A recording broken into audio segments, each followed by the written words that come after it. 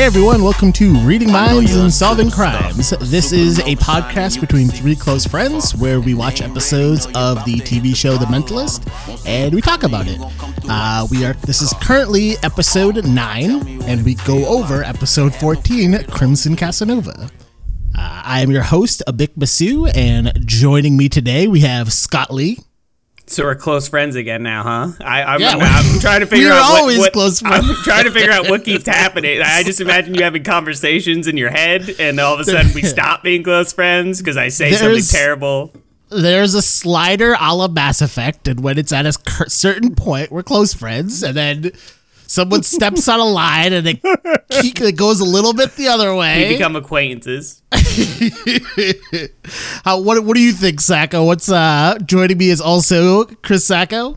Yeah, I mean, clean opening. Vegas had you at less than 50% to hit that open there, especially with the shenaniganery that happened right before we started this. So well done. Hi, everyone. How's it going?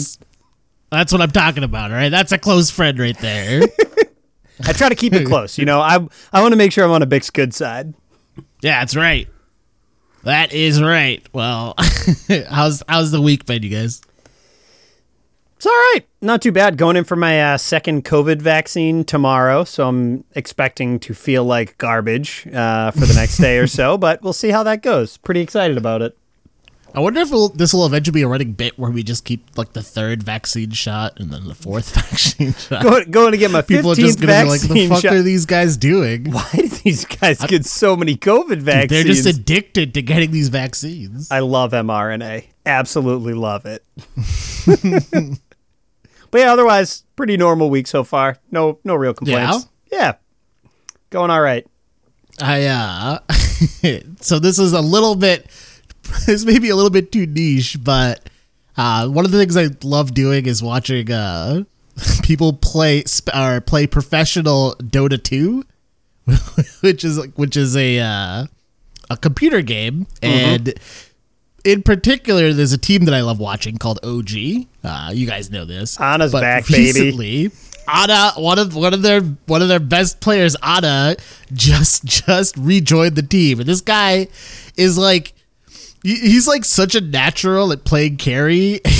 He just normally like he's so laid back that he's retired twice, and he's both times he's like, all right, that's enough time. Let me go back and win another few $1 million and come back. So today was their first day of playing together again. And they were like already fountain diving their opponent. Oh boy, it's already gotten to that level. I watched for like a half a second. It was at the end of my workday. I just threw it on my second monitor, and I was kind of just had it on in the background as noise. And I would look over, and I'm just like, wow, they're just stomping people again, huh? Like that's on his back, and they just start to crush. That's okay. It is the best thing. Which again, very, very small amount of people probably care about the Dota 2 Pro scene, but I'm here for it. They're good. It's fun to watch. It's just like any other sport, just virtual. Yeah, exactly. How you doing, Scott? All right. Yeah, a little tired. Had a physical. Had some blood draws today. I'll get you. I long for the days of my mid to late 20s when I just didn't go to doctors and didn't have to do anything. That was nice. It'll be fine. What's the worst that could happen? Everything's okay. I survived. Yep, that's true. But I suppose I'm doing the responsible thing now. You are. The don't ask, don't tell policy. Yeah. I mean, yeah, if you never find out what's wrong or right, then everything's right. Right? I'm just saying, did they ever tell you good news? Like, do you ever go and they're like, turns out there was $50 behind your ear the whole time. It's only ever bad news. That's not true. Last time standard. Like, last time I went to the doctors in November and I had lost some weight and they were like, good job. You lost weight. Good for you. And I was like, thank you. I worked hard to do that. Thanks for noticing, doctor. Wow, you can get that at home, Sacco. It's called a scale. Yeah, but still, it's nice to have validation from the doctor. The old pat on the back. Yeah, it's good. Good to be recognized. Look at that. That doesn't quite happen. I'm going to leave that one. I don't get quite the same treatment. All right. Well. What is this episode's what are we doing here? This episode's off like a rocket. Yeah. What do we got? We got. Speaking of episodes, the one we're covering today is called Crimson Casanova. Let me just say what we're all thinking. This episode sucks and we shouldn't talk about it. Just kidding. This episode fucking rules and I loved every minute of it. This episode was amazing. Did you really? You like this episode? I fucking love this episode. I love this episode. It was so good. On a scale of 1 to Cho business, how excellent was this episode? Cho was the only redeeming thing about this episode. Yeah, but this episode fucking slaps. But if Cho was the only part of this episode, if this episode was like 6 minutes of what Cho did, that's still one of the best episodes of the season. Yeah. That's fair. He's a very suave dude. Oh my god, the swag, the drip, everything, whatever you kids want to call it these days. So good. Yeah, so we should get into it. So yeah, initial thoughts, you guys liked it? Loved it. Initial thoughts, you liked it. That's my And if I have complicated feelings about it. Not necessarily that it's bad, but I would title this like douchebags the episode. Well, yeah, but like that's the fun, like the funny part of it, though. It's right? yeah. But if people want to watch this show or watch this particular episode themselves, where can they watch it? You can find it currently streaming on Amazon, or you can ask Cho because I'm sure he's got it, locked up somewhere. Cho's on always the has an internet. answer. He always has the correct answer. Just swoop in. And if people want to write into the show, where can they do that, Sacco? Yeah, if you want to disagree with us about our love of this episode, you can tweet hate tweets at us at @mindscrimes. Or if you want to agree with us, write us glowing essays at itsmindcrimes@gmail.com. All right. All right, yeah. So let's jump into it. So this episode primarily deals. I feel like this setup has happened a few times already, right? Where it's like there's a wife that is like found dead in a bed somewhere, and it's. I also want to say like usually they're like cheating too, right? This is like not the first. I know the first episode that had the same thing, but like. Yeah, it's become like a trend, I guess. It feels like a pretty canned opener for this type of show, right? Where you have the cheating wife gets murdered and like, oh, well, let's see what happens. Stick with what works, Right.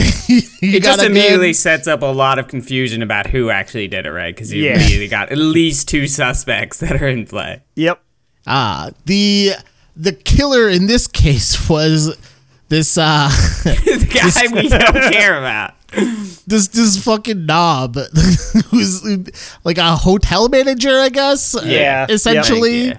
Like a jealous hotel manager. I watched this episode this is the first episode that I've watched 2 times. We watched it on Sunday, and then we rewatched it again today because it's awesome. I tried a Big's technique of just watching it to watch it, and then I was like, I'm gonna watch it again, and I'll take notes the second time. So I was like, all right, I was gonna watch it yesterday. We pushed the recording to today, so I was like, all right, I'm gonna watch it right after work. I went downstairs, watched it, and on the second run through. Sarah turns to me and she goes, can you pause it? I go, yeah, sure. I pause it and she goes, this is when I thought it was him. And it's literally the first time the guy shows up and has nothing to do about anything. And I'm like, okay, all right. There's no way that you actually predicted that. You're just like, oh, that's a different person on the screen. So it's got to be that guy. Screw you, Sarah. Screw you and your knowledge. The first time this guy shows up is like 3 minutes in and he just he asked that's what she said. And I'm like, this is bullshit. Total There is bullshit. a moment though before there's any like real evidence suggests it's him where he does flash this like really weird face at the camera. He doesn't say anything, but then at that moment I was like, this is the guy. This is the guy. This is the guy. Because it was just like a really awkward, creepy face. And I was just like, this guy's all fucked up. This guy screams, I murdered somebody. Yeah. This guy screams there are bodies in the basement. Yeah, his motive. I just thought, like, what was your plan, dude? You're just gonna keep murdering everybody that this girl's trying to sleep with? Yeah.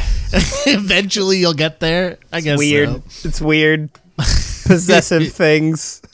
Yeah. But let's not worry too much about the actual murder. Let's talk about the other stuff.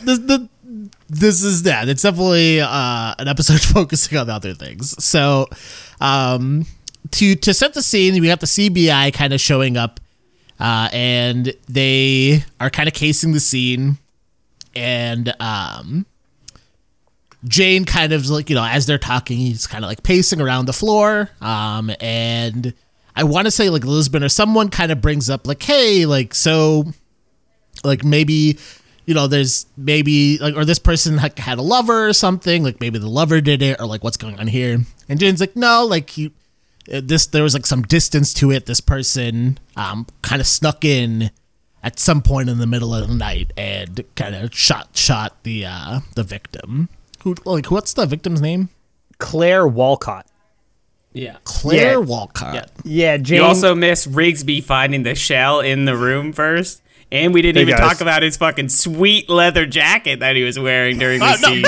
Bring it up. I don't even, what are we talking about here? Yeah.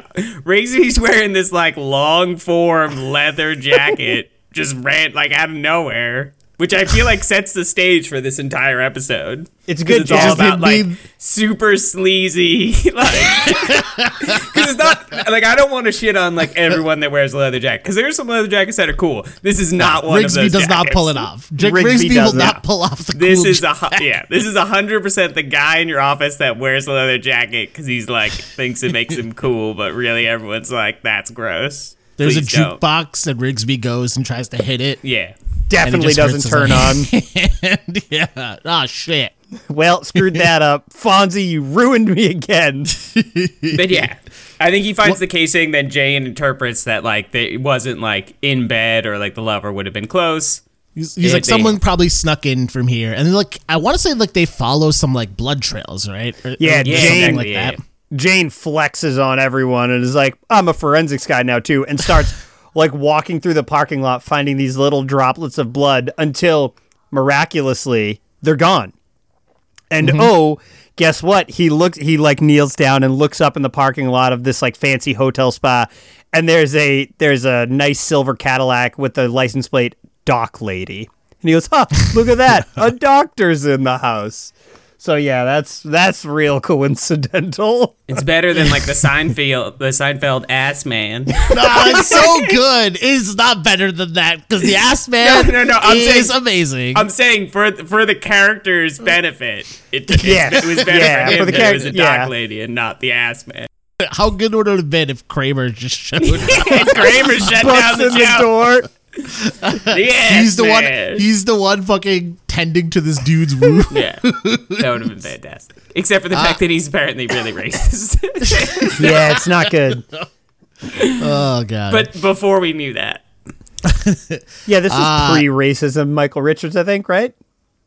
What was? Oh yeah. So I don't know why like them seeing Doc Lady was like the trigger, but they kind of like go inside the hotel. I mean, so they find out. So the idea is that, he looks up. There's a guy who was clearly shot. He looks up and sees a license plate that says Doc Lady. He goes, oh, there's a doctor that got called. And then we need to find out where the doctor's staying because you can draw the line of like, doctor, fix this guy's gunshot wound. At least that's the way that I took it. That was like the line that I drew. I guess that makes a little bit of sense. Yeah. I was more like, okay, like why... Like this person was probably just here.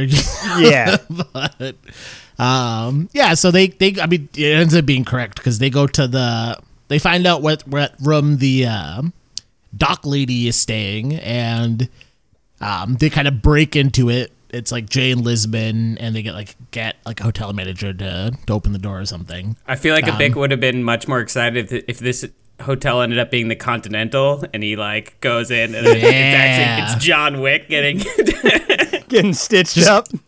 They just lay one coin on the table and walk away. Unfortunately, no, it's not nearly as cool. It's the polar opposite. Yep. They open the door. They see a lot of bloody bandages and stuff, and then we get the resident playboy of the episode. His name is, I think, Paul Frick. Paul Frick. Paul Frick. Prawl Frick. Prawl Proc. Fricke. To be fair, he doesn't really deserve you to pronounce his name correctly. That guy sucks. He's the Playboy guy, and he's the no. Wait. There's only one Playboy. Yeah, we'll get there. We'll get there, Scott. We'll get there. We have pretenders, and then we have OGs. He's a pretender to the crown. This guy's a pretender. But he's in bed with presumably the doc lady. Mm-hmm. And as they like break in, he like wakes up. He's like, "Whoa, like what's going on here?" And I think there's like a weird joke about him having a boner. Yeah. Did you guys get that one? Or? I think it's mainly that he's in his underwear, but yeah, it kind of seemed like they were like, I don't know. I did not. Like Jade like looks down there and he's like, oh. He like averts his eyes. I didn't get a boner out of that. I thought the guy was just wearing boxers, and Jade's like, but I feel like they've arrested other people that have also been in their boxers, and it hasn't been that big of a deal. But yeah, but I think like, he's not the weird one for fucking sleeping in boxers in the middle of the night. No, I think they're just trying to play it as like, ooh, I'm the Playboy. Look at my junk. Like they were some sick boxers though. They looked silken and very floral patterned or something. I bet they were very comfortable. Yeah, dude rocks the nice boxers. Yeah, but clearly we're popping a boner as we get to the credits. All right, so I before we move on, right? Like, why did that guy, after being shot, right? We find out that he was shot.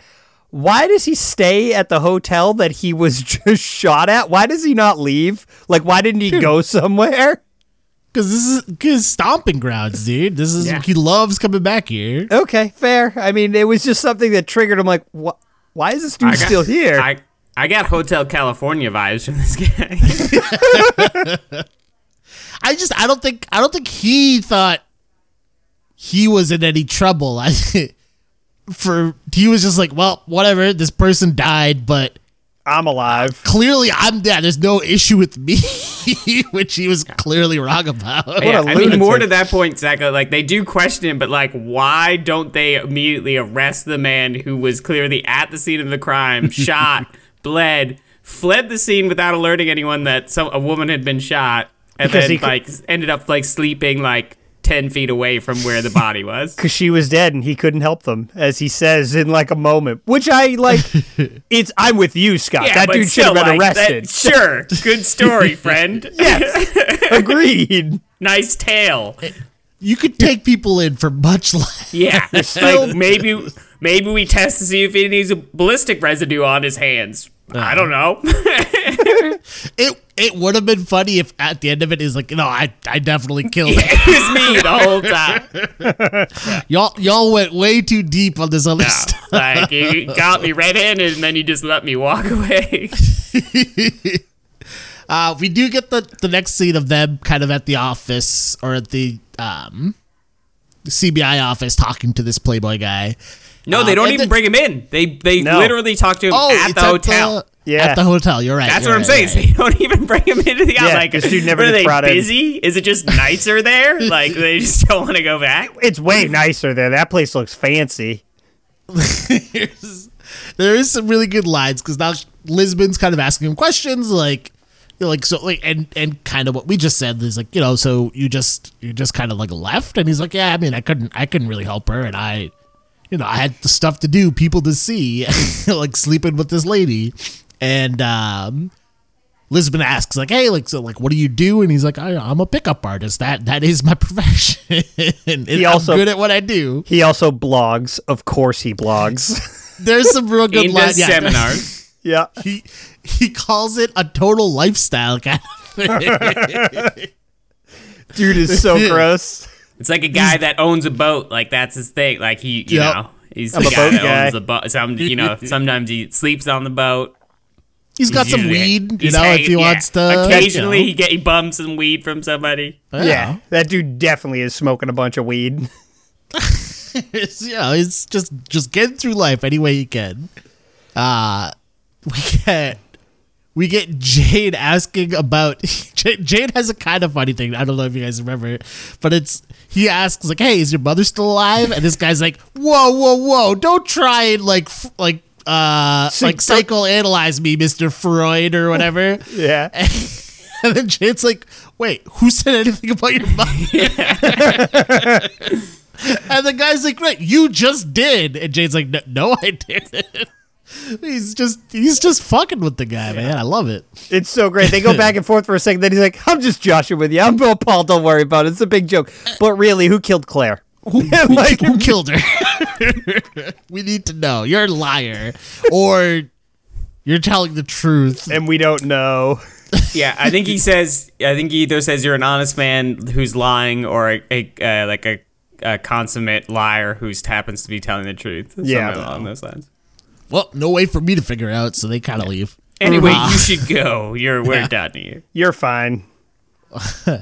What happens next? I want to say it's the CBI meeting with the husband. Yeah, and that guy. Well, so hold on. There's a really good line before that. That I thought was very funny from Jane, and I thought it was a compliment, but the ladies did not. They were talking they're walking away from talking to this Paul Frick guy who has like a list of a bazillion names, which comes back later in the episode, and I thought was very funny. He hands over the names of all the like ex-lovers that he had, as they are now suspects. And as they're walking out, they're taught. Rigsby's like, how does he do it? Like, is like, how does a guy like that get everything? And he's like, Jane's like, it's simple woman like psychology. It's just knowing it and applying it aggressively. Lisbon and Van Pelt turn around incredulous, and she's like, so he's like, you got to know what buttons to push. And Lisbon's like, so what? We're just like toasters? And he goes, no, men are like toasters. Women are more like accordions. And they just walk away like, you're a disgusting human. And he's like, I thought it was a compliment. Which to me, I'm like, I think that is a compliment. I think it's a compliment too. I thought it was a compliment, but I think Jane definitely thought it was a compliment. And the actually has accordion music playing as it's great. That's fantastic. Which is a small, nice touch. Yeah. But yeah, then they little thing. Then they do meet Claire Walcott's husband, who's an absolute prick. Yeah, there's a running competition in this episode to see who's the bigger knob. This is an episode about douchebags because they're everywhere. Yeah, for sure. I do have a note here that this show really does hate rich assholes, and I'm totally here for it. Like it's there is a certain character that we've seen multiple times, and it is basically this husband. I really hope that like at some point we watch like a post credits discussion from like the creators and writers, and like all of these people are based on like some like producer and or executive that like happens to be involved with the show, and every time he walks in they're like, we gotta include this. This character is gold. Yeah, he just writes itself. Yeah, guy's gross. Yeah, and I believe it's Cho that's interrogating him. We don't get like too much good information from him. The big thing that he mentions is that one, that he didn't know, he quote unquote didn't know that his wife was like cheating on him. But he like kind of tries to like bully Cho into. Yeah, there's a great line here. There is. This guy's, he's pushing around his power, and he's like, I could just make some calls, and like your career will be over. With one call, I can end your career. And then Cho responds with, "That's really impressive. With one call, all I can get is a pizza." And it's just zero. Like he's not smirking or anything. It's just him.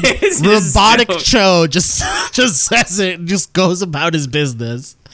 The other thing the husband mentions is that there was one of the victim's assistants, like one of his wife's assistants, was like stealing like jewelry from her or something, and I want to say like the victim was having opened up a lawsuit against her, and like maybe that could be motive. She was pressing charges about the theft. Yeah. Yes. Yeah. So I think Van Pelt and Jane are the ones that actually go meet with her. What happens here, Scott? So this is another sort of like these. I feel like they love these awkward. They knock on a door, and then they're like, "Can we come in?" And they're almost always the answer is basically they're like no, or like, and then they just sort of like barge their way in to the room.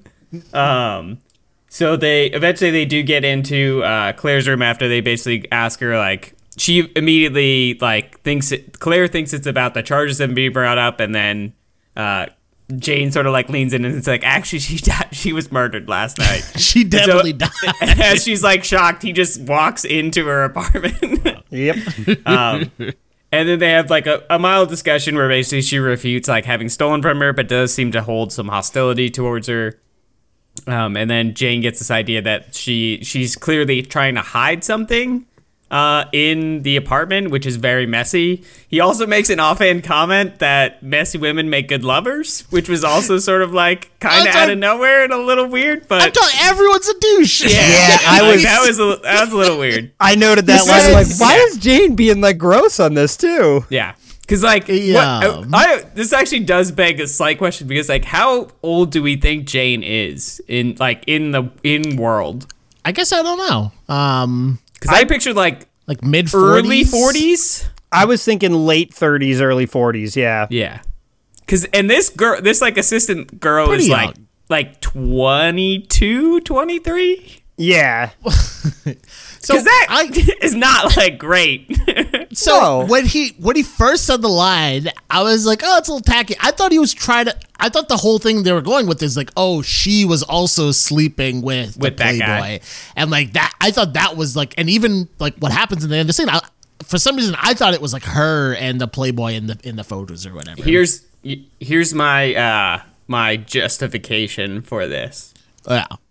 This is Jane putting himself in the headspace of who he thinks the prime suspect is. Oh, he's method acting. He's living in that world right now. A creepy tool. Yeah. Yeah. He's just living in that world. Let me awkwardly mention your sex life, person who I first met just now. But anyway, besides that, he does find out. It had nothing to do with anything. It's not pertinent at all. It's just a very offhand comment. Truly didn't mean anything. Didn't do anything. But he does end up finding the thing she's hiding apparently is a camera that's on her desk, which he just like grabs, which again begs the question like he does the pulse thing again for some reason. Yeah. So after he makes this offhand comment about her, here, let me hold your hand. Bed, he like grabs her hand and then like has her like lead her around the same thing he did with Van Pelt at some point. Finds out the thing she's hiding is the camera on the desk. Grabs the camera without like asking. They don't, as far as I know, have a warrant or anything. But anyway, looks at it, finds out there's pictures. Like one of the pictures he sees is Claire Walcott with the douche guy outside the apartment. So clearly she was there like the night that the murder happened, and like she knew about the affair. Yeah. Then they actually take her in. Book 'em, Dano. They take her in.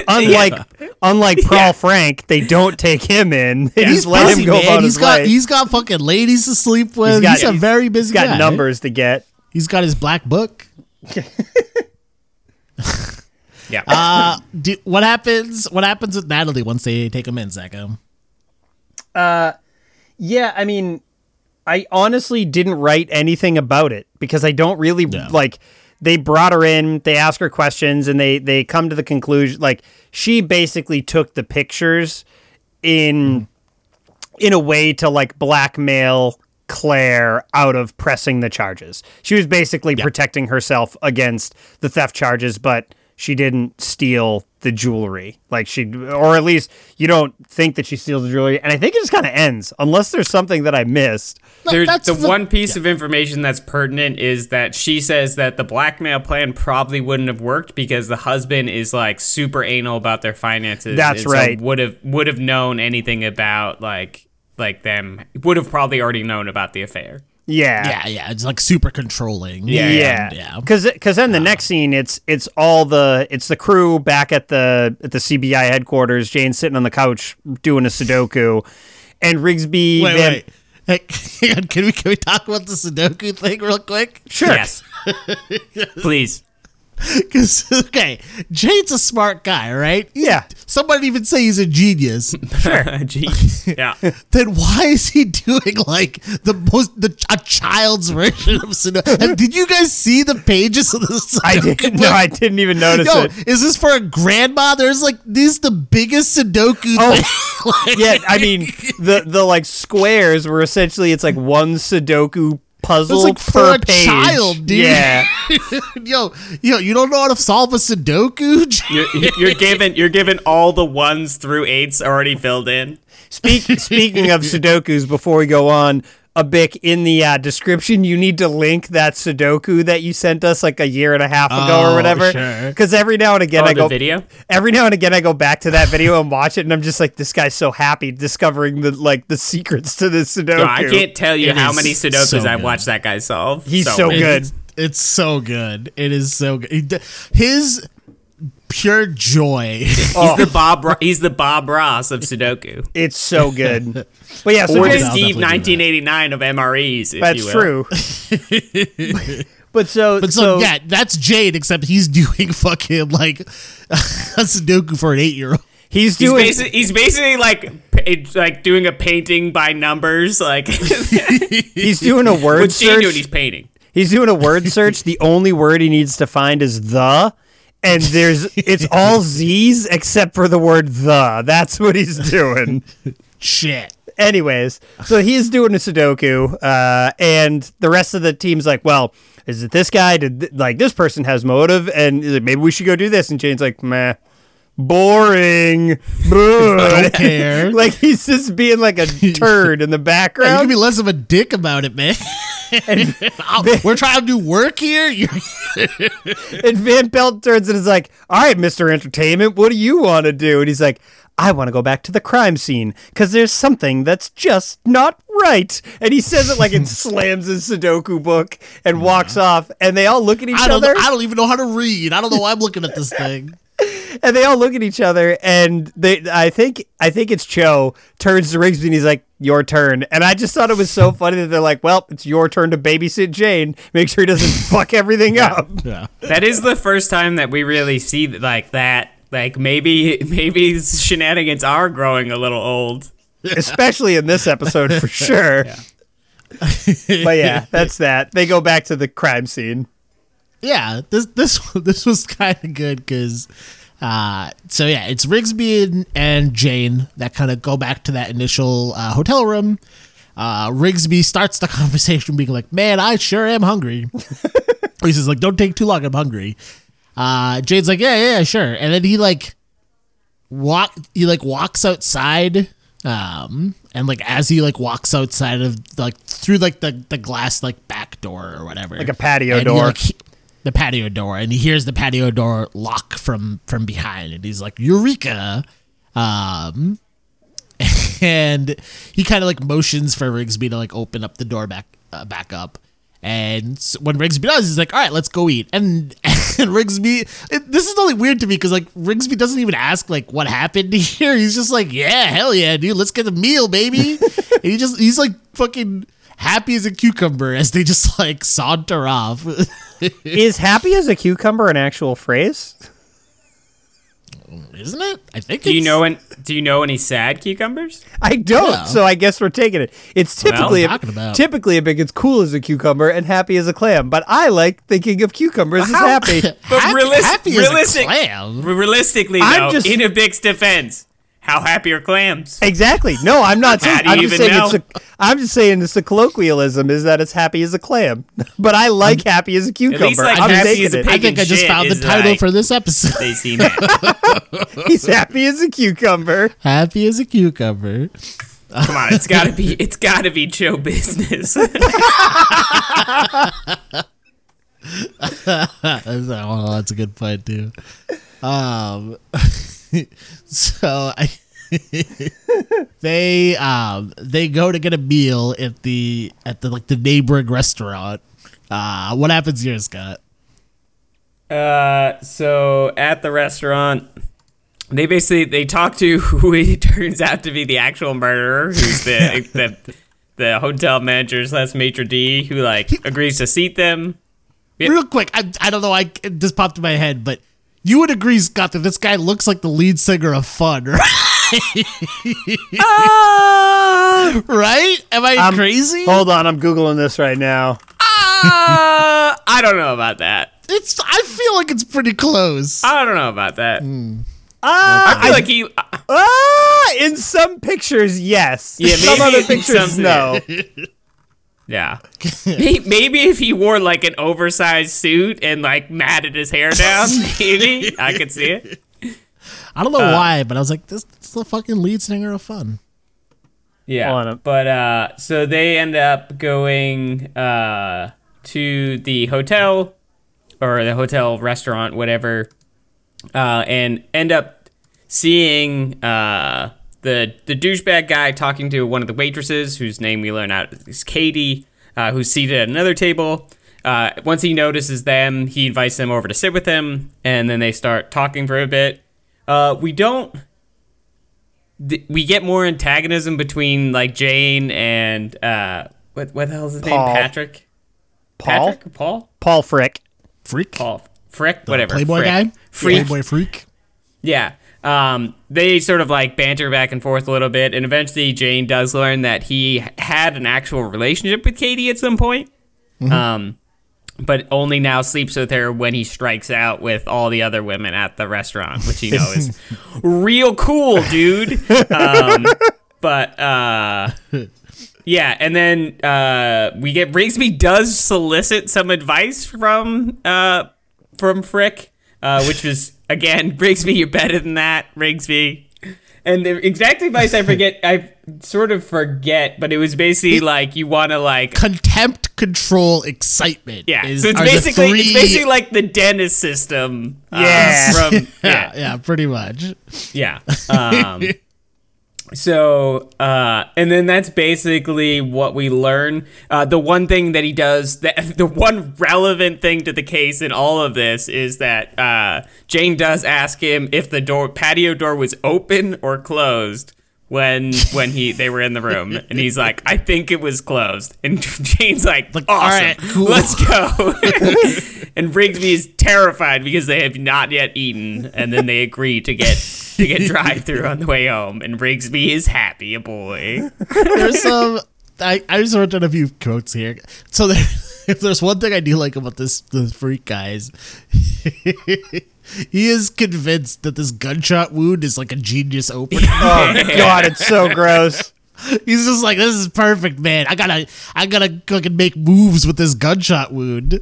But we do continue to see him strike out with it over the course of the episode, which is fantastic. It's so funny. You gotta. So one of the things he tells Rigsby is like, "Hey, you gotta ignore women. That's how they want you." Which is like, that is peak like late '90s, early 2000s.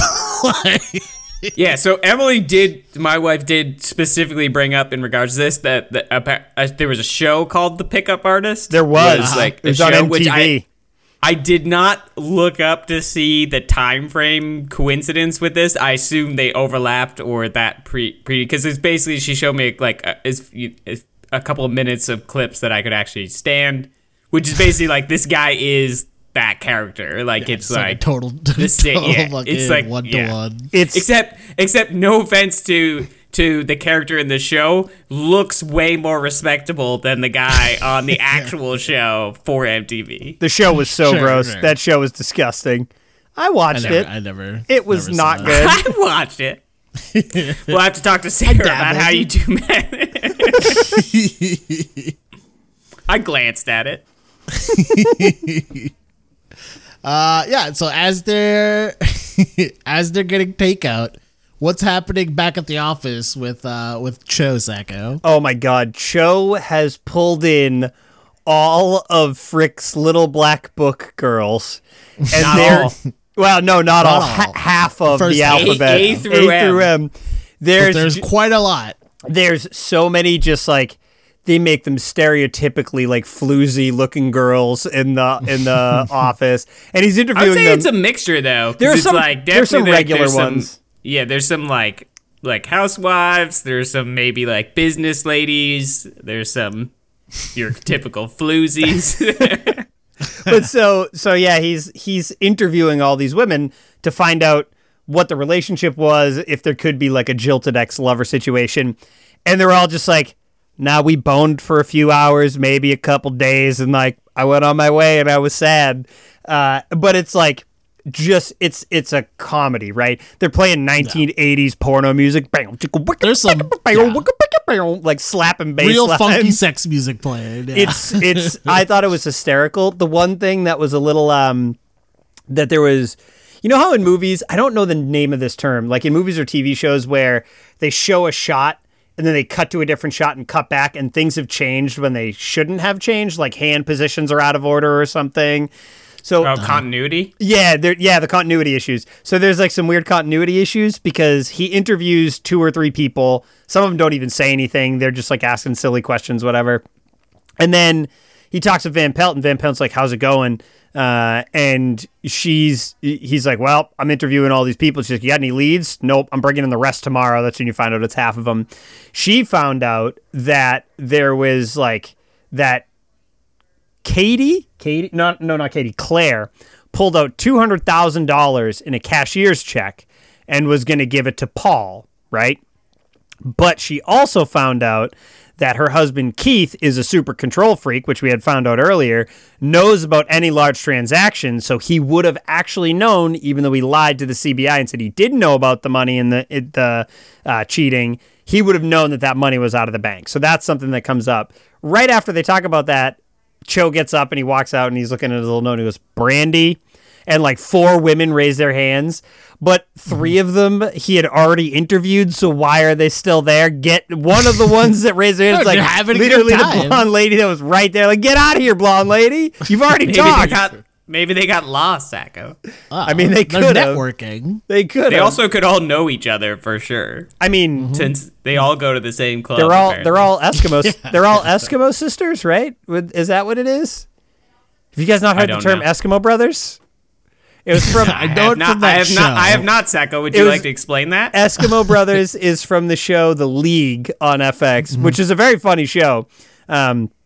But the League of Extraordinary Gentlemen. You find out what Eskimo Brothers are from this guy named Taco, and it's when Eskimo Brothers are when 2 guys have had sex with the same woman. So I'm assuming you could just go Eskimo sisters on this, and they're all Eskimo sisters because they all. Why was it Eskimo again? I don't know. I don't remember the reason behind it. I just remember the term. It's a silly term. But yeah. What was And so yeah, then after that, they, I think they want to talk to the husband again, right? Yeah, they go back. So we get a great scene. Yeah, what happens here? Rigsby and Jane go to confront the husband to ask him some questions because of this whole, he clearly knew about the affair and lied about it. He clearly knew about the money she was going to spend and canceled the check. And so they show up and he is at some like black tie swarmy, like I imagine the image I got from him was like a Kennedy, like old school Kennedy. Yeah, real waspy. Like very waspy. Yeah, he's very waspy, proper, like uptight, pretentious rich. I think he's wearing a cummerbund in this scene. Yeah, like, he's literally like full tuxedo, old school. Cigars everywhere. Yeah, they're drinking champagne with like the fancy glasses with the flat tops. Everyone's laughing, having a good time. They're joking about who knows what. But Rigsby goes up to him and is, I will say, very polite and basically says like, "Hey, like we have a couple questions we want to ask you," and the guy like is like, "I'll talk to you like later," and Rigsby's like, "Actually, it won't take very long," and he's like, "Look, I will talk to you tomorrow at my office. Like you need to go." And Rigsby like turns around like a dog that just got like bopped and starts to walk away. And then Jane just like blurts out like in front of this entire crowd is like, "We just wanted to talk to you about the $200,000 that your wife was paying to her lover. The murder case that's going on right now." And so this guy like flies off the handle as much as like rich pretentious douchebags fly off the handle, and basically like runs up, like woes up to Jane and is like, "How dare you? Like I demand respect from you." And then Jane just fucking boops him on the nose. And it's fantastic. And he's like, I am so surprised that he didn't get punched here, because I thought that was the other MO, right? Fucking people knocking him in the face, and then he could be like, "You're arrested, sir." But I think that this guy is like literally the type of rich where like the idea of like using his hands in violence is like beneath him, and maybe Jane knew that, but basically like calls him like a like worthless, like uptight like piece of trash, and like his wife Jane's pissed. Jane's pissed that the guy's like. He's like, yo, your wife died and you don't give a shit. Like, it definitely seemed to me like this touched a thing for like dead wife. I also got the feeling from the flashbacks that like the wife maybe even like looked a little bit similar to Jane's wife. Like Jane has like a very like personal feeling towards specifically this, and it comes up in several moments. This is something we've seen. The show also deals with like dead wives and dead husbands and stuff, and Jane always either like has a soft spot for them when they're nicer, and he has a particularly harder spot when they're not. And so he fucking boops this guy, and he just like outraged. I think that awesome. you touched on a good point there, Scott, when you say that this woman may have looked and reminded. all right, Mr. Ego over there. No, when Jane was like really. He gets absurdly angry at this guy more than he normally does, and is like clearly out of line for what's happening. He's in line, right? Like he's doing what should be done, but that's not necessarily what you're supposed to do. Right, not what you're supposed to do. He's saying what he's thinking, and I think you're probably right with the fact that this woman looks and reminds him of his wife, and maybe his wife maybe he recognizes that his wife felt lonely because he was out on tour all the time, because earlier in the episode, he's watching a video of Claire Walcott like playing with a dog, and he's really despondent. Like Van Pelt comes over and is like, "Hey, what do you see?" And he's like, "I see a lonely person. Where are we going?" Like completely unanimated. The actress in the home video does a really good job of like portraying like depression, because like as soon as you see it, you're like, she's depressed. She's a sad lady for sure. But like I think you're playing with a puppy. How do you pull that? And it's a damn cute puppy. It's a pretty cute puppy. But like I think that was something that that struck me earlier in the episode when he was watching that and just was not Jane for like a second. He just was someone totally different, and this is kind of the flip side of that, where he was sad before. He's bullshit now. And it's not typical Jane, which I thought was kind of cool. Well, and it's the second on the back-to-back, right? So this episode, he's bullshit at the guy who doesn't give a shit about his dead wife. And the last episode, we saw him being bullshit at a father who wasn't really caring for like a daughter who also lost somebody, you know? Yeah. Yeah, no, I think that definitely tracks. So, anyway, sorry for the tangent there. No. You can bring up when I make a good point whenever you want, Zach. All right, so what happened next? That's when Lisbon. Oh, yeah. We get the fallout from what just happened. So fucking Jane's back on his goddamn couch. Like, this is like basically like Snoopy. Yeah. Jane doesn't sleep anywhere but the couch, right? Just like he doesn't eat any food or doesn't know how to cook, he only sleeps on the couch. This is probably the only place where he can actually sleep. Okay, I think he sure as fuck ain't sleeping. We do. Yeah, we've gotten a couple times where he's gone back home, but I think that he spends a lot of nights there sleeping on that couch. Mm-hmm. Yeah. Okay. I don't know if he's trying to act like he's sleeping, but fucking Lisbon bops him out of the nose real quick. and Lisbon's like, all right, man, like, what are you doing, dude? Like, you're killing me, Smalls. Like, just one time, could you just not get these rich pricks to fucking this? Every rich prick apparently knows the attorney general, and like she's probably like, just fucking key his car on the way out or something. Like, don't just like right in his face. You're a smart guy, dude. Yeah, you can come up with lots of ways that I don't have to deal with this shit. But there's a funny thing where, you know, because essentially the guy's like, hey, like he's gonna drop any charges if you apologize to him. so like, could you like please apologize? And Jane's like, no, I'm not going to apologize. Like, fuck this guy. But like, he's also like, Jane calls him a shallow narcissist who's and to like call his bluff, being like he'll like this is going to be like small and petty or something, and like he won't like small and silly. Small and silly, and like he won't keep up with it. And I just found that funny because it's like, Jane, that is exactly you. Like you're calling. This is you yourself. You are a narcissist who refuses to like bend to this guy's will. Yeah, but is that Jane? That's just Jane knowing the audience. He's like, I recognize this is me, so I know what I would do in this situation.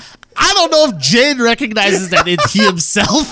I think he's too much of a narcissist, but he clearly knows that the other person like would do it. I would have been good for Lisbon to be like, huh, interesting. Yeah, I do know a little bit. I have a little bit of a history with these kind of people. Fair. What? So then then we get her in the office with the attorney, right? Yeah. So we get before that. Well, there's a scene before that where it's Rigsby and Van Pelt who are going to walk over to the Playboy Freak, and this is Rigsby. Like he took some notes. He's doing his best, Beck. He's trying as hard as he can. He's not the smartest guy, but he's like, all right. He just wants to get together with Van Pelt, right? In his defense, even if I think he's also a douche this episode. Throw him a bone. But he's like, all right, like let me see if I can try some of these. Some of the tactics that this person told me. So like Van Pelt's like talking to him. I forget what, but she's kind of like talking to him, and he's like, "Oh, whatever. I don't care what you're talking about." She's super excited about the spot. She's like, "Wow, this place is really really fancy. $800 a night. Can you believe?" And he's like, "Yeah, whatever. Whatever. Talk to my hand. I don't care." Yeah, I don't care. I believe he says, she says something along the lines of like, come on, you haven't said anything at all. And he's like, I'll respond when you have something worth like responding when you have something interesting to say. And then like walks off. Van Pelt's like, fine, you jerk.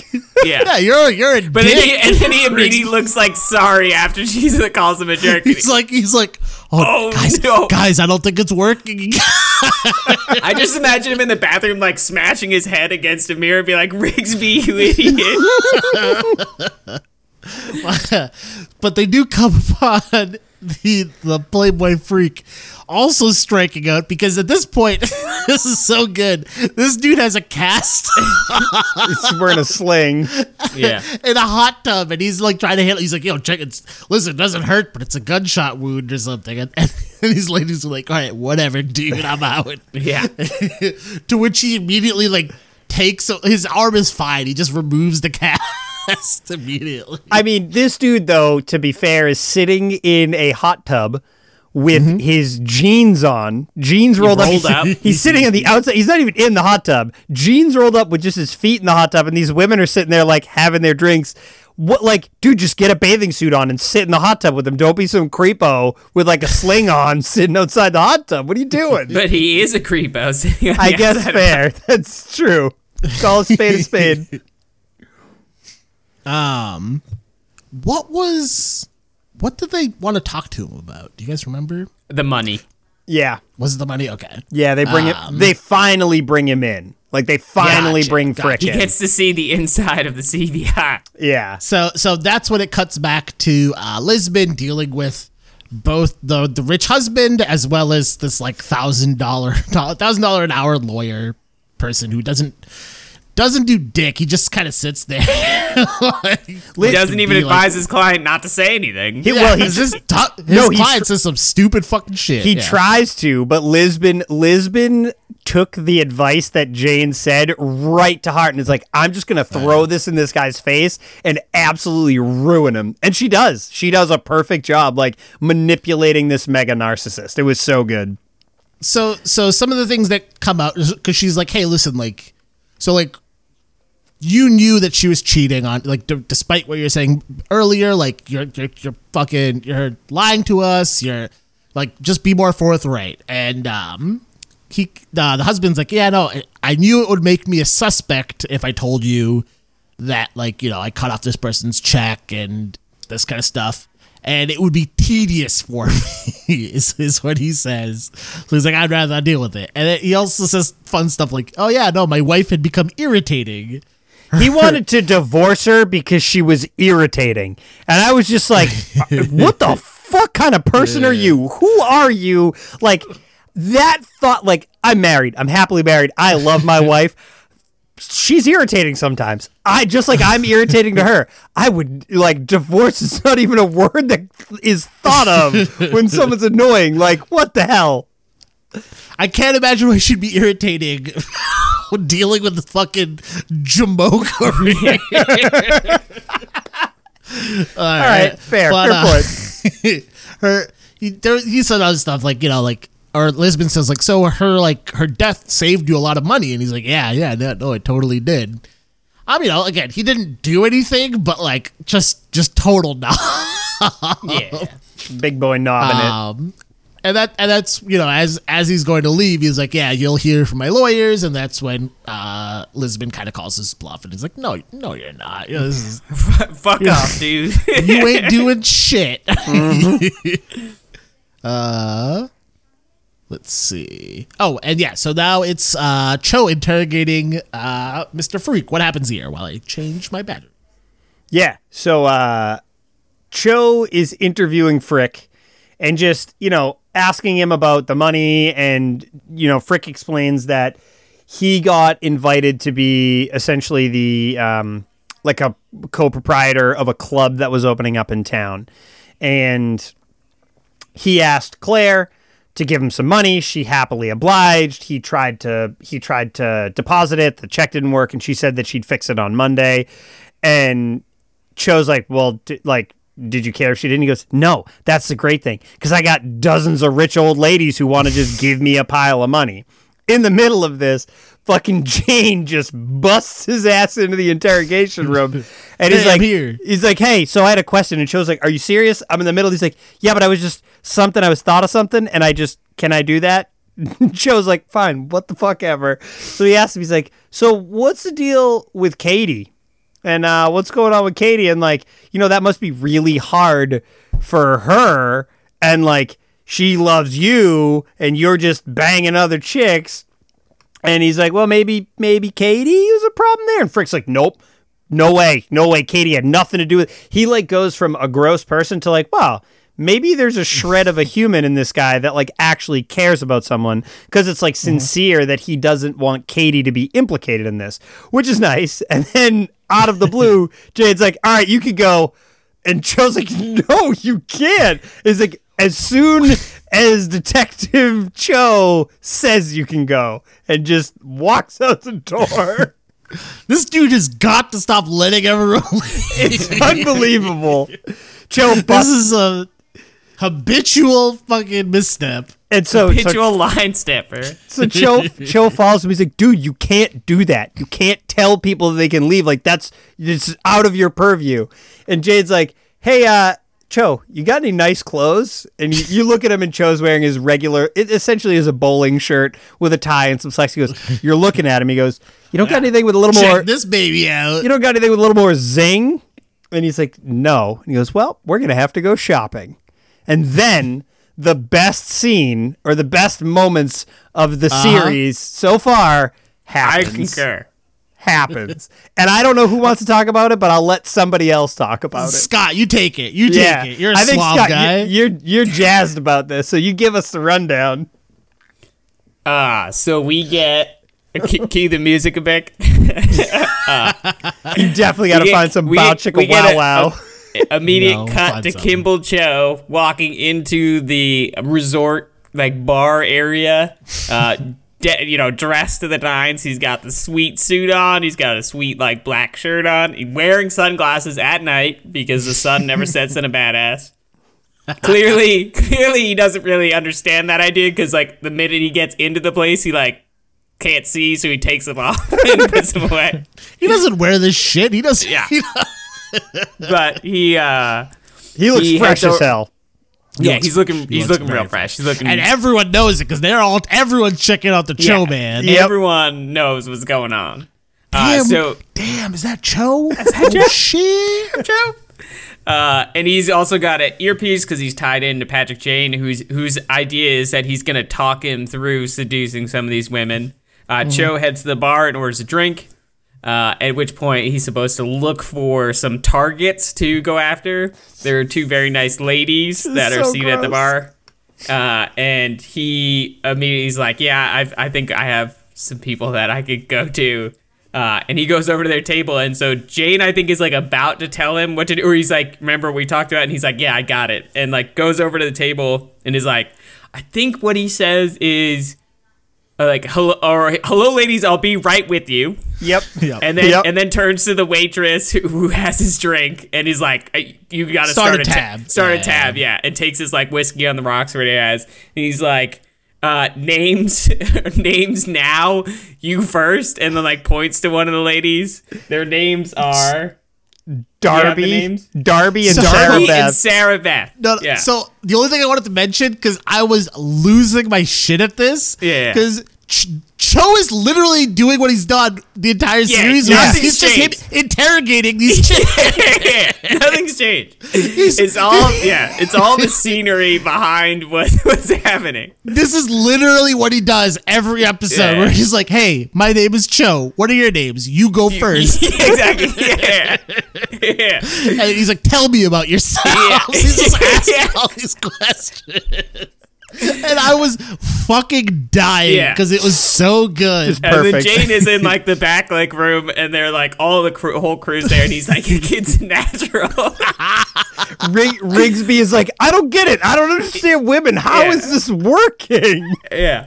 He has another like kind of gross line or something where he's like, "Oh, women suck." Or he's like, "I give up on women," or something like that. Van Pelt turns and goes, "You can't generalize all women in general." I was like, "Why'd you say general twice, you idiot, Van Pelt?" And Rigsby just looks like a sad puppy. She doesn't even know what eureka means, all right? She doesn't. So basically it's him talking to these two ladies at this point. We get Katie, who is the waitress, who's like working that night. The manager, whose name is Hotley. Also the lead singer of the Fun. Murderer. Yeah, the murder man. Lead singer of Fun. Basically tells her that she's already worked a double so she can clock out. Offers her a drink on the house, which she is very excited about, because who wouldn't be excited about booze, that? Baby. Free drink, baby. Let's go. Ayo. And then, so at this point, we get the second phase of the plan, where Cho is supposed to go and speak with Katie. So he needs to get rid of the two women at the table, so he leans over and whispers something in Darby's ear. Yep. At which point, she gives him a disgusted look, and I think Sarah Beth asks what he said, and she, like, leans over and whispers in her ear, and then they, like, Darby grabs Sarah Beth and goes to Polly. Sarah Beth, though, looks back. She's interested. Sarah Beth wants it. She wants it. Interested. I'm intrigued. Jane knows exactly what is like, laughs to himself, because Lisbon asks like, "What did he say?" And he like laughs for a second and says, "You don't want to know." We see Rigsby laughing, which I don't like. Why is he laughing? He doesn't know what the fuck. I think it's pretty obvious what he said. What did he say? I don't know. What did he say? He's cool. I mean, this is my theory, but he's clearly looking for a threesome with the two of them. Yeah, I think that's the implication. For sure. Okay. Which is why we get the mixed reaction from the friends and the fact that all of the guys knew, or at least the people there, they knew sort of what he was getting at. Which to be fair, bold move by Cho, because if the girls had been reversed, maybe it wouldn't have gotten rid of them. So yeah, there could be other things involved, but my thought was like, yeah, that was where my head went to. See, the only reason I feel like it can't be that is because how do you say no to the Cho man like that? Yeah, it's true. He's looking fine. That is some real good. That's some willpower by Darby right there. Yeah. Vic, do you want to take phase two? Cho. Yeah. So at this point, this is the waitress. You know, she gets the night off, but she does see the Playboy freak walk in with his arms across two ladies, and this dude just knows one place to hang out, and it's at this ladies' restaurant. And he's kind of chatting up to two girls, and You said Katie. You said Katie was her name. Yep. Katie, yeah. Katie, like clearly, like still in love with Freak, is like frustrated at the situation, and she kind of like goes off and kind of sits by the bar to kind of drink some problems away. And that's when like Cho kind of goes and joins her, sits down, also gets a drink. And they kind of like talk a little bit. This is when she kind of mentions how she is still in love with him, and how he used to be like a sweet, nice person, like not as much of like a dick or like a creep as he looks now, like, which is what Cho mentions. She mentions that like he was nice, and that like she was the one who screwed it up by saying mean things. They don't elaborate on like the mean things, but she's clearly down, and Cho's like, hey, like, you know, like, here, let me lift your spirits, like, let's make him jealous or something. And she's like, oh, like, are you hitting on me? And Cho's like, very matter of fact, like, yes, I am hitting on you. That is the implication, yes. This is me hitting on you. And he's like, yeah, like, let's make him jealous. Like, let's, I'm in like room 206. Like, just get, like, you know, lean on my arm and, you know, just start laughing, and let's kind of give him a good show. She's all about it, so they kind of like walk off into presumably to the hotel room. Yeah, and, the hotel section of the resort. Yeah, and like Freak definitely notices, and he's a little bit sad as he's kind of trying to hook up with these two girls. At this point, this is when so this is when Cho and her like get into the hotel room, and she, you know, she's having a good time, and Cho's like, all right, so like I work for the CBI. My name is Kimball Cho. This is part of an undercover investigation. This has all been a ruse. It's a sting operation. She's like, wait, we're not gonna have fun, and he's like, I am sorry. Sincerest apologies. She says, I'm so embarrassed. And Cho responds with, that's understandable. That's so brutal. To which she just starts bawling. Yeah. And Cho is like, oh God, what just happened? What have I done? So I just texted both of you a picture that I paused the TV show, and you have to see the face that Cho's making. Because it's almost like the reaction sort of like backs us up, but in my head, I feel like at some point during this, he's just like almost convinced himself that she's also in on this, and so like when they get back to the hotel room, he's like, all right, we're safe, like we can all stop pretending, and then she's like, oh no. Or even if like in his eyes, like him saying like, hey, this is an undercover operation is like enough for her to be like, oh, okay, I totally get it. Absolves him of all like we're all on the level. I wasn't just emotionally a wreck 20 minutes ago. I'm reading Don't Kill Myself book. I felt so bad. I felt so bad for Katie in that moment. I did feel bad, and like, I'd be more annoyed at Cho if it wasn't for like, this is very in line with his character. Yeah. He is not. This is what he would do in that situation for sure. And he feels very bad about what just happened.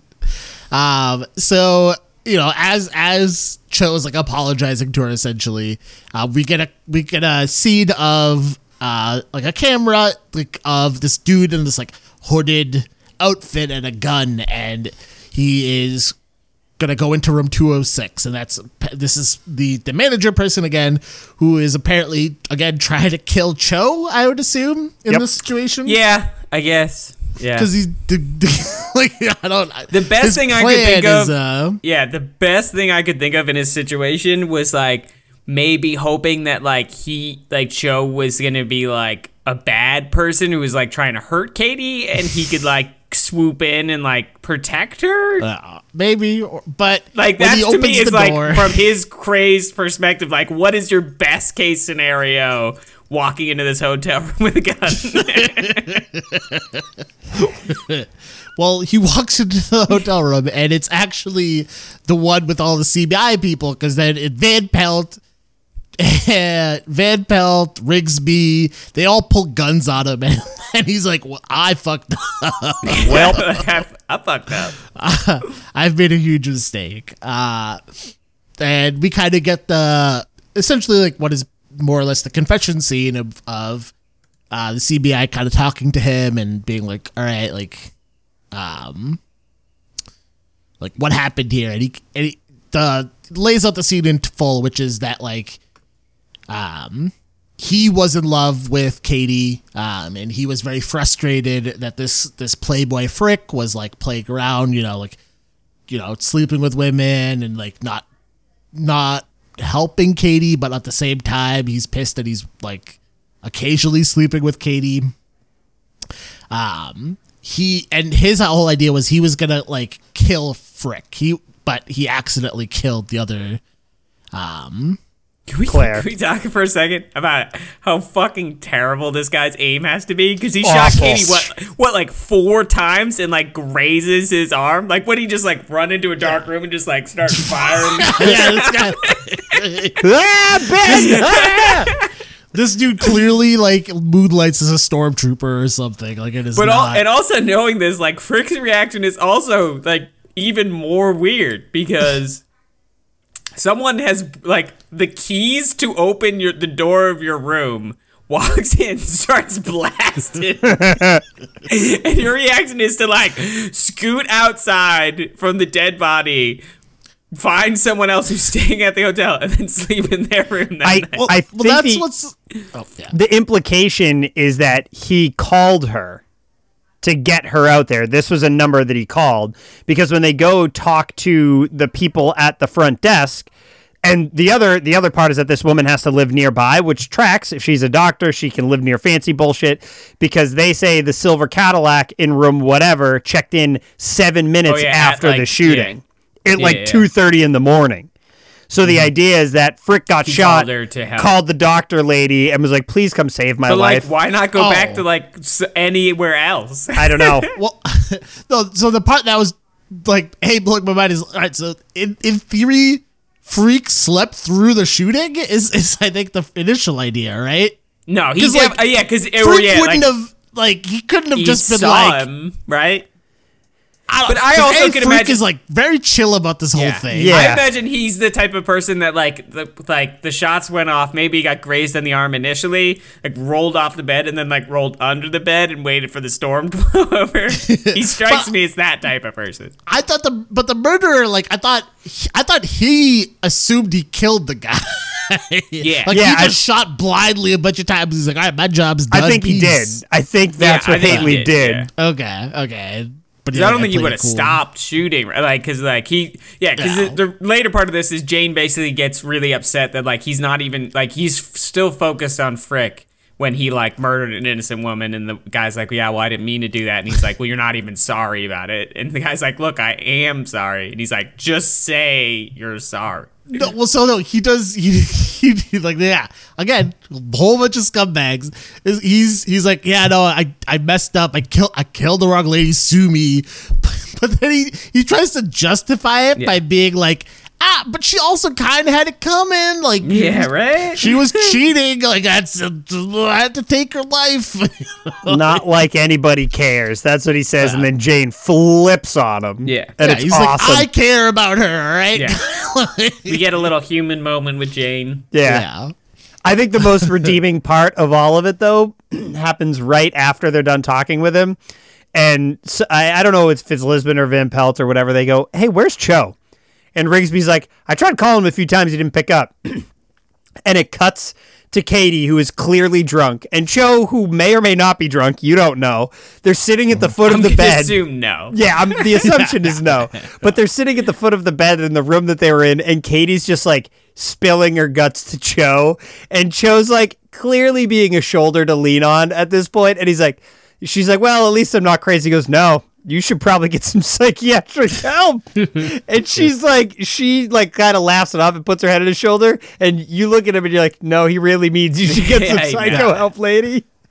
So that was so funny to me because like the same way the first time, because I watched the episodes 2 times. The first time I watched it, I think because of the way like the scene was starting of like being like, okay, now it's back to Cho, and you don't quite see them yet. I was like, oh, it just shows the badge on the nightstand. I was like, oh god, are they fucking? Like, is that what's going on here? Doing it. I think that was the implication. Yeah.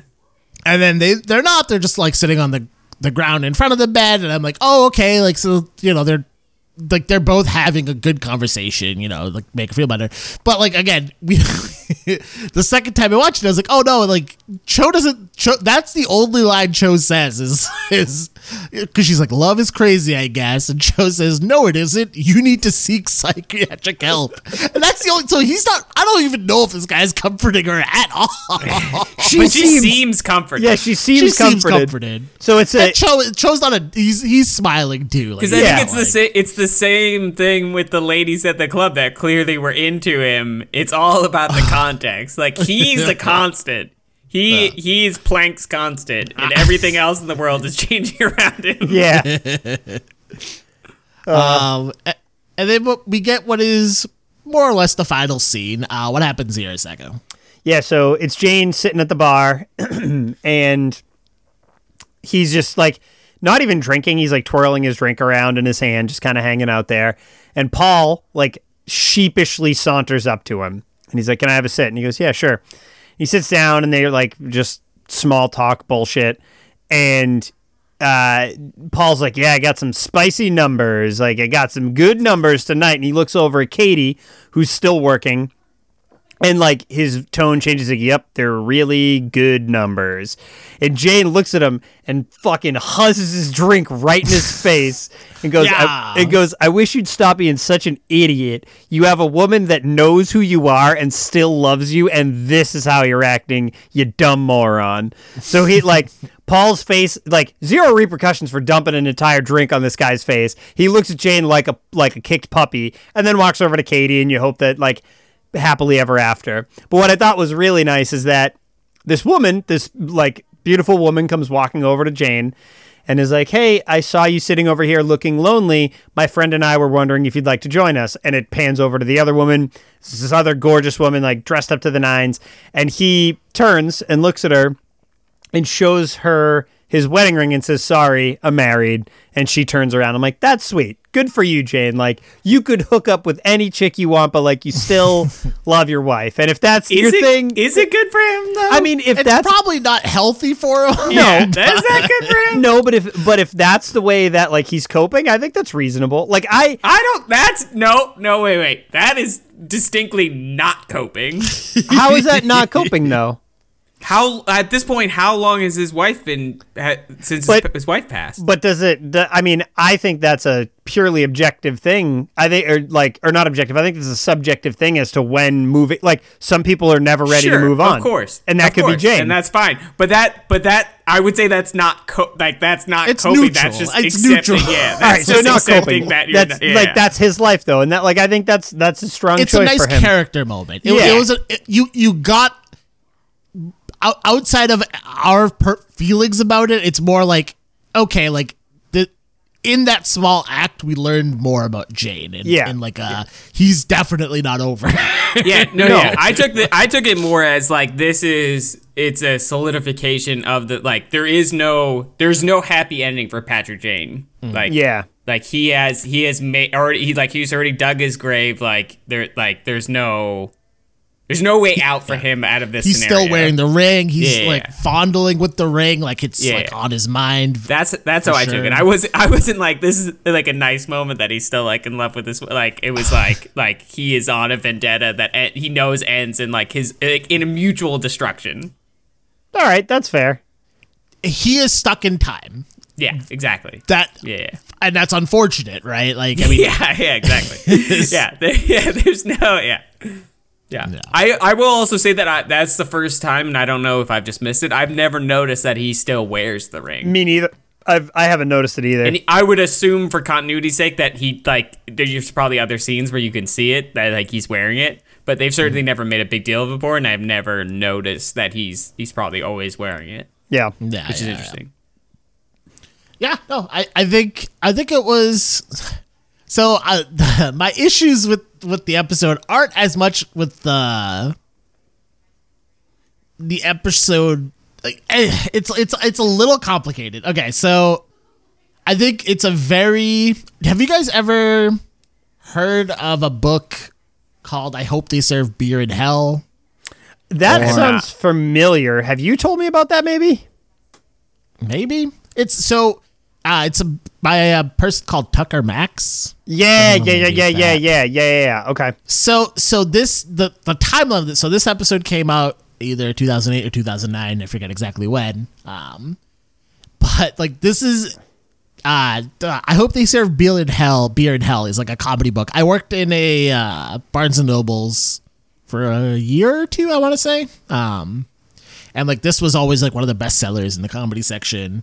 And it is very much the Playboy in this episode. It's very much the like like the frat boy, like here are the rules to like hook up with any women that you want to meet. And it's like, jokingly the thing of, like blah, blah, blah. And it's for whatever reason, I don't know how popular the book is or this person is, but I feel like media loved this characterization of like how dudes can score with chicks, right? Yep.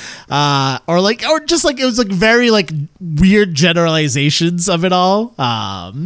Or like men are from Mars, women are from. It just always felt like a very like juvenile look at like all this kind of stuff. And like the media, like I feel like media in general at that time like loved it. There's another. Well, I think that there just on that note that I think that's true of a ton of stuff, right? Is there's always like. People are always looking to boil down very complex situations into like 5 easy rules for fat loss, or like here's the 2 things you need to know about buying a house. Like, there's like there's a ton of shit you need to know. There's a lot of stuff, and there's a lot of factors, but like it's nice to be like this. If I knew these 2 things, if you could solve such I could get with any woman that I wanted. But like, or like, this is how you solve the stock market. Yeah, yep. It did raise a funny point from Emily I was talking to me. He's like about like why specifically this guy and the pickup artist, but like, wouldn't it be better if like the idea is like you're gonna like make this like a thing you're selling, or like to like get an attractive person to do it, or like like above average looking person to do it. Mm-hmm. And to which my counter was like, above average to very attractive people don't really need special rules or systems for doing these things. Nope. So you also might not trust them to do it. It's like if Michael Jordan is like probably a really bad basketball coach, because like while he personally tried really hard, you just have to dunk on him every time, dude. He's like, why not just shoot it in the basket? Well, it's like, well, MJ, so simple. It's difficult for some of us. But play better. There's so many like weird like the whole like I couldn't stop thinking about how the writer for this episode probably read that book and probably loved that book, because it felt like every permutation of any dude in this episode was a preacher of these ideas, right? Because again, I'm probably putting too much into it, but I was like, all right, all of a sudden Rigsby turned into a douche. All of a sudden Jade turned into a douche. Like all these people are douches.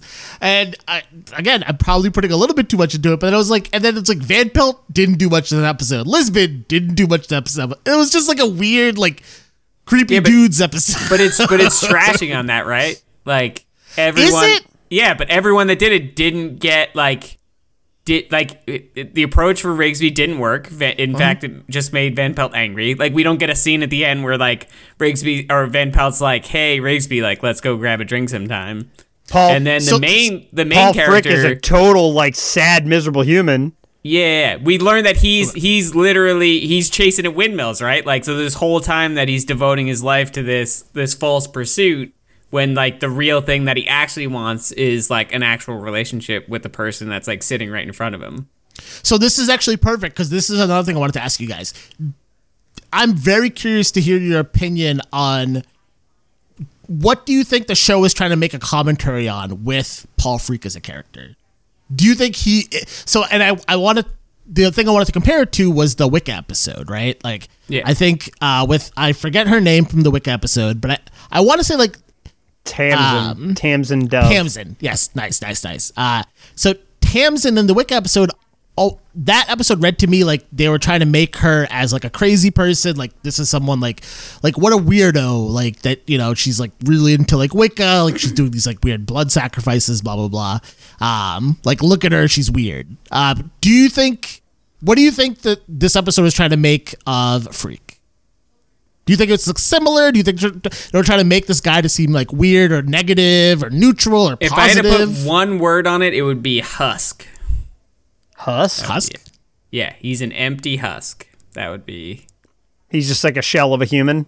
Yeah. It's the same thing. Like to me, it's painting like the very obvious picture of like the facade of like these are the things that you need to be happy, right? It's like fast cars, expensive hotels, like attractive women, like cycling through like a new woman every night. But then at the end of the day, like every time we're seeing him have an actual moment where he's relating to a person, he's sad. And like it's not like he's not fulfilled by the lifestyle that he's portraying as the most successful version of this lifestyle, right? Like it's like but he does get his happy ending, right?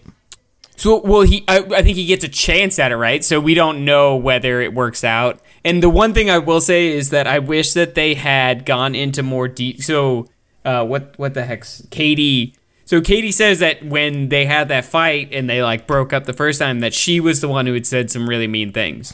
Yeah, she basically absolved. She's like, again, this is my negative light on it, but it's like she's like, oh no, he's a really nice person. He's a sweetheart. I'm the asshole that like really messed it up, you know? Yeah, so I think that could go one of two ways, right? One is like this idea of like almost like battered wife syndrome, right? Or like where like someone is like trying to make up for.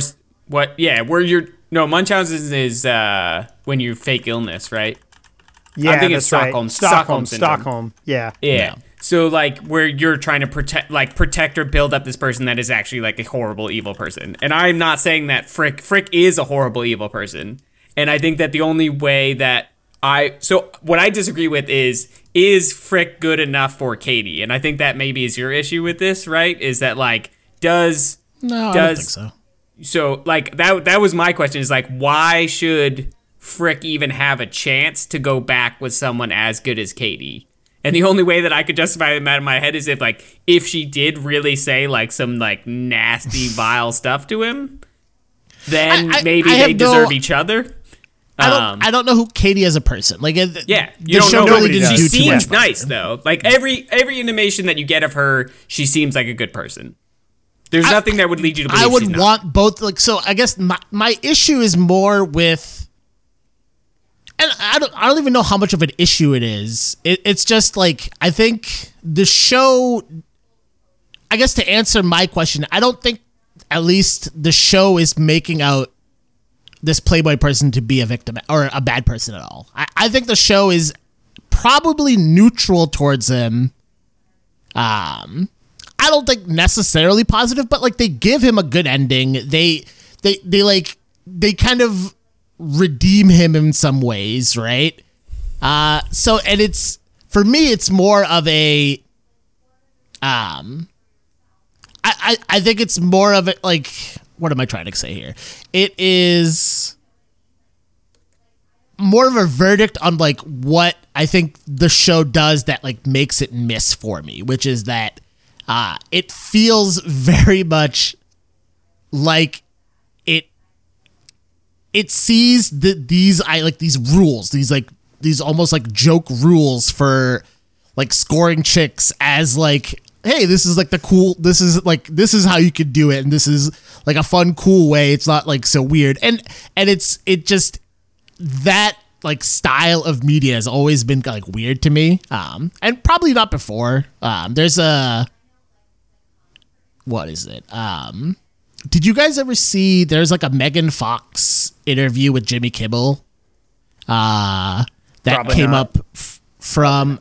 This was like early like Transformers stuff, and she's kind of talking about like how she was like, oh, like, hey, like, so I was like 16 years old, and like Michael Bay was like making me like in a bikini, like doing shower stuff, and it was a little weird. And Jimmy Kimmel's like, oh man, we're all thinking it though. It's like ooga ooga, and it's weird because it's like it's just such a that particular time, like all this stuff happened all the time, right? It was just like a almost like a Boys Will Be Boys, or like this is just how it's like fun and done, and it's just like, and the media like ate that stuff up. I feel like at the time, we don't really see that kind of stuff as much anymore. I don't think anymore. No, because but I don't see. Yeah, to me, like I don't even see this as like I don't know. I didn't get that. Like I saw them showing.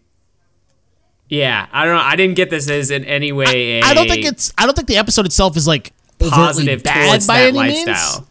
I think my reading into it is more negative, I think. Yeah, I got more like, if the best way I could like make a metaphor is like, it's a guy who keeps talking about how awesome skateboarding is, and you see occasionally clips of him like doing like okay, and then occasionally like falling down, and then the end of the episode he's like strapping on rollerblades for the first time.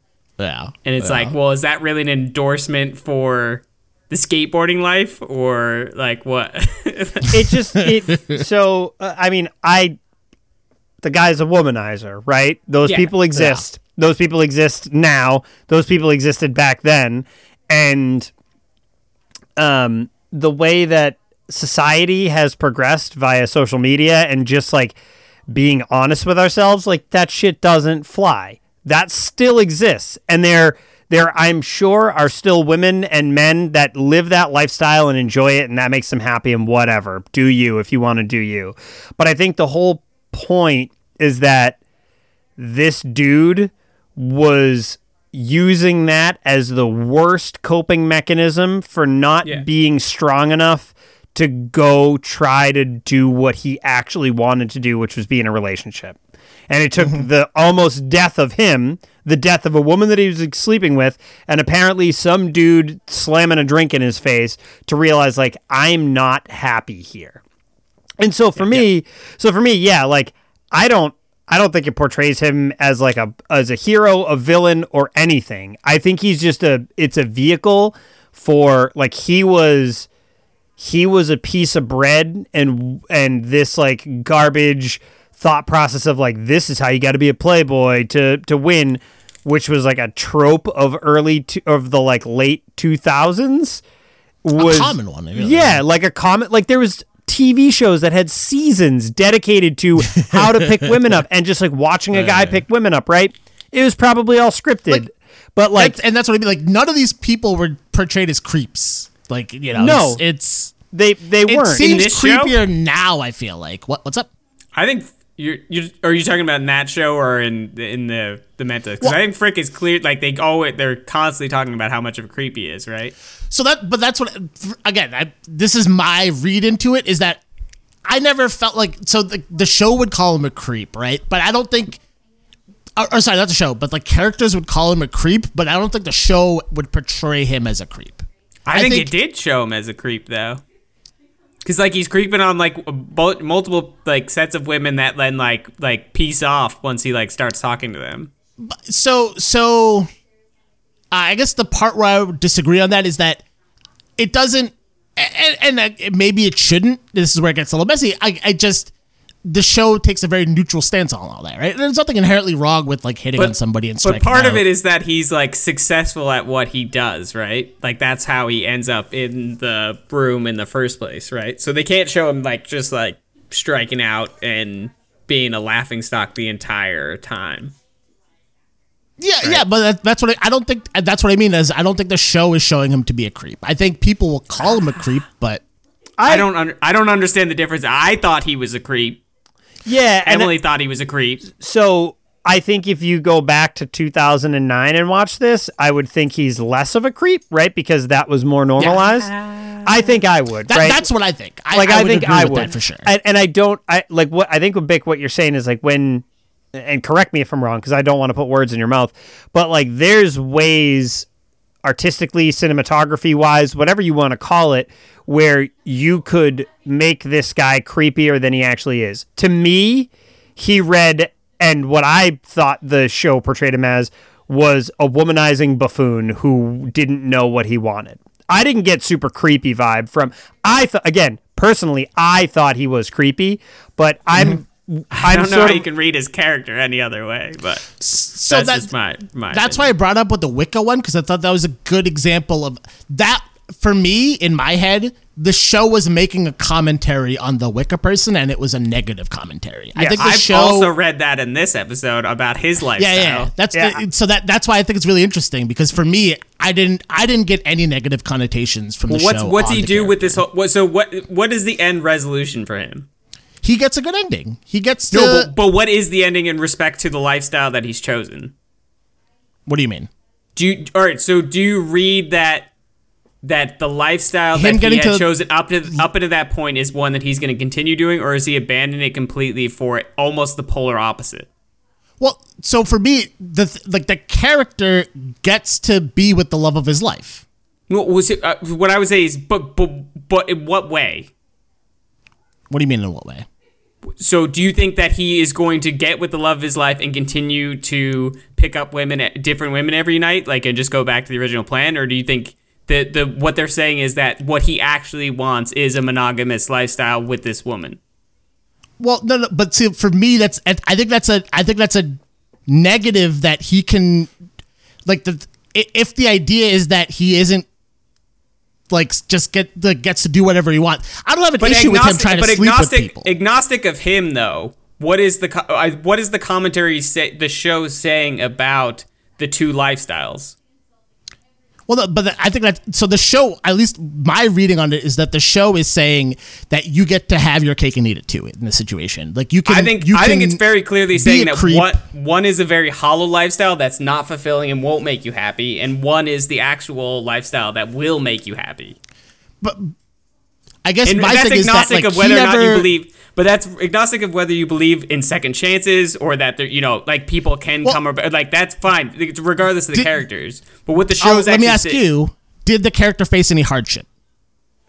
Did the character ever actually face any hardship to get to the point where now he got to disregard that lifestyle and get his happy ending? I mean, it depends on what you read into the character set. I think that So I think you could very easily read that most of this is emotional hardship for him, right? He's lost this thing, and probably there's the interpretation right there is that they had this huge fight and fallout, right?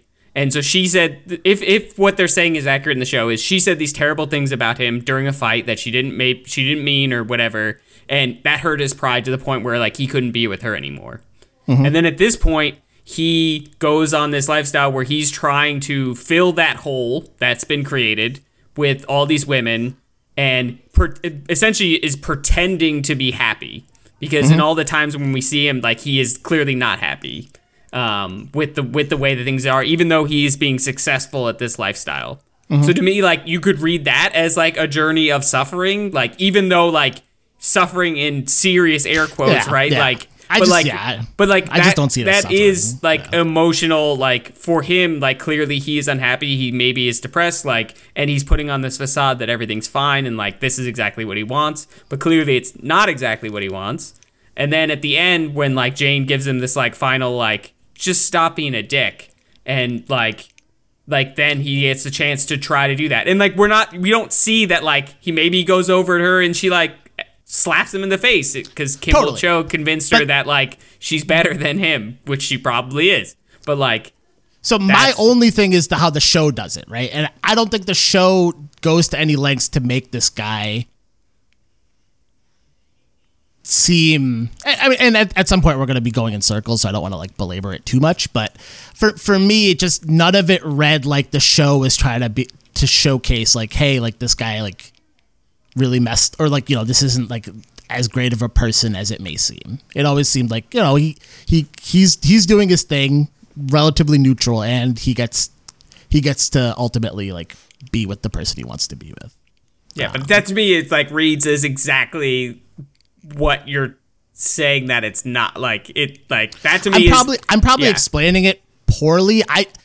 I'm sure there's a better way I could explain it. So I think the thought, and again, correct me if I'm wrong, because I'm just trying to listen. You guys have had a very good conversation here. Is your thought, Abik, as a question on this, while he's sleeping around with all this women, do you think he's genuinely happy?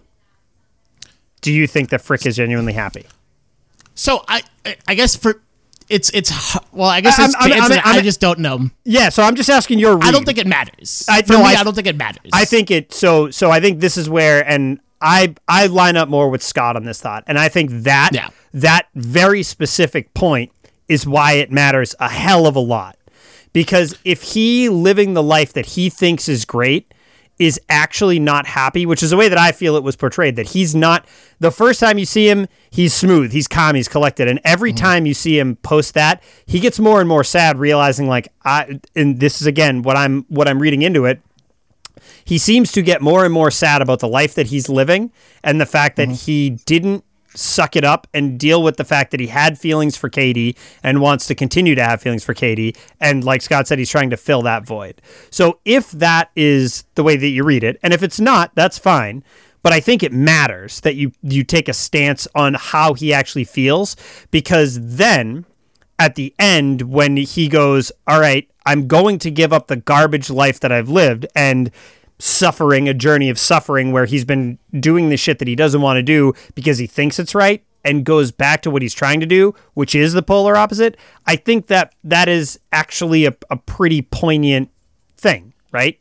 So the only reason I'm saying it doesn't matter is because my critique on the show is that it's not, I would like it to be more negative on a character like this, right? And that's a little personal, because I'm like, I just don't like this kind of portrayal. At some point, he's a guy standing on a yacht crying into his money about how he has no friends, or it's like it's a very unrelatable. I just like it's very hard to feel anything but like contempt for this person.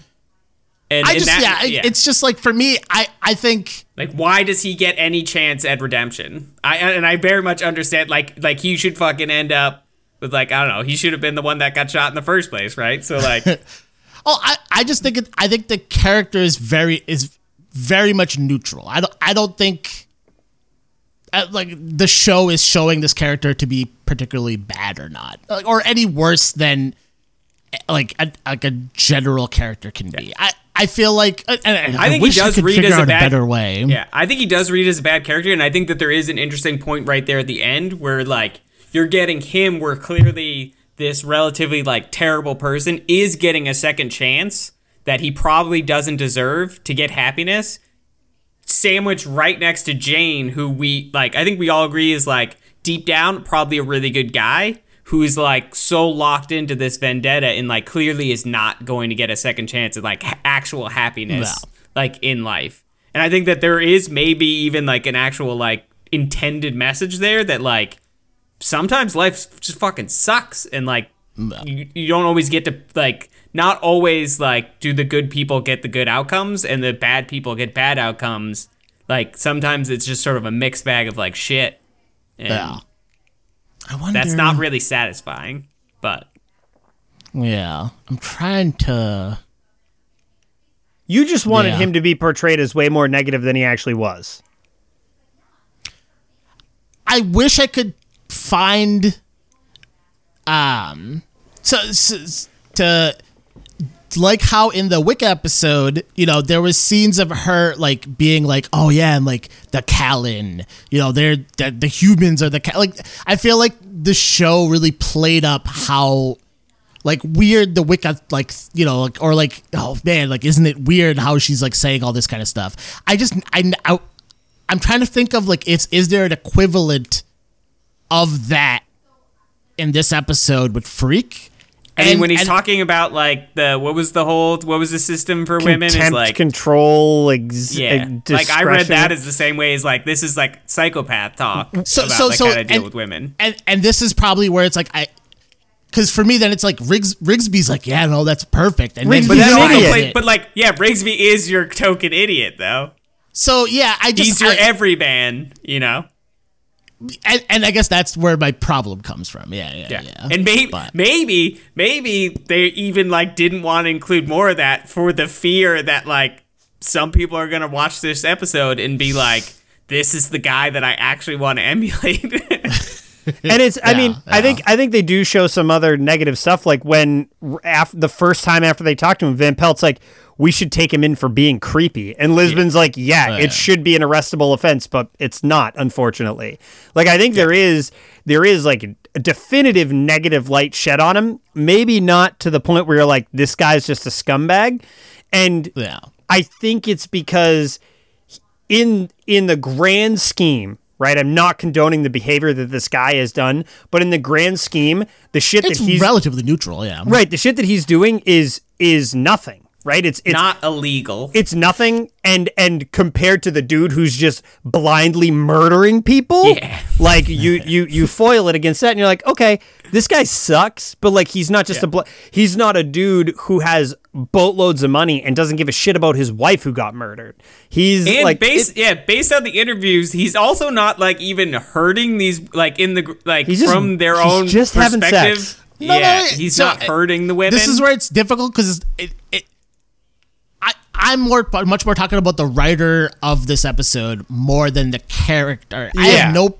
But that's if a dude wants to sleep with people, as long as he's not like don't hurt these women. Though, because I got the very opposite feeling or like like coercing in a way that if there's consent, go for it, bud. Yeah. All the women seem totally into him, so get after it. I don't. Get it, dude. Get your good So your shit. issue isn't that you're a prude, is what you're trying to say. I wish I could explain it better. It's more like the way just media, how like it loves this idea of like questing after women. I think, but to me, it's interesting to me because I read this episode as essentially the opposite of what you're saying, which is like, was the whole point of this interaction was the writer demonstrating that this is this is the wrong way and a terrible way to go about interacting with women. And that, like, I wish I could get that. I wish I could. I couldn't get it. I couldn't get that. But yeah, that's it. Yeah, no, I think I'm super. That's why I'm super fascinated. Well, either way, what his intention was, which was to either glorify or to disparage this, he clearly didn't do a great job because they're getting people on both sides. So yeah. It wasn't. It was a real middler. Maybe it was just a spark water cooler conversation about best pickup tips. I'm glad I could have picked your brains on it because it was really. Remember when people used to like gather around a water cooler and talk about stuff? I feel like that was actually before our time, but I would like even then. Like, I don't really want to. Yeah, I don't gather around. No, a bit. Don't even lie. When we worked together, we would sit at the coffee machine and chat for way too long. I guess we would do that. Don't want to do work, all right? Yeah, I mean that's really what it was. I'm not here to do work, so. But yeah, that was what was the name of it? Crimson Casanova. Yeah. But ultimately, what we know is that Cho is a cool dude. Cho is the Crimson Casanova. Cho's a beast. That guy is just swag incarnate. That motherfucker was interviewing those chicks, and it was just good. I'm Cho. What are your names? You start. Good. You first. All right, we should sign off. Thank you guys so much for joining me and indulging me in these ridiculous questions. Mm-hmm. You know, I'm not usually one to do that. So we have Chris Sacco. Take it easy, everyone. Hope you enjoyed listening to us talk about picking up women. 3 dudes talking about gender. All right, so we got Scott Lee. Adios. And I'm Vic Bassoon. Have a good one, guys.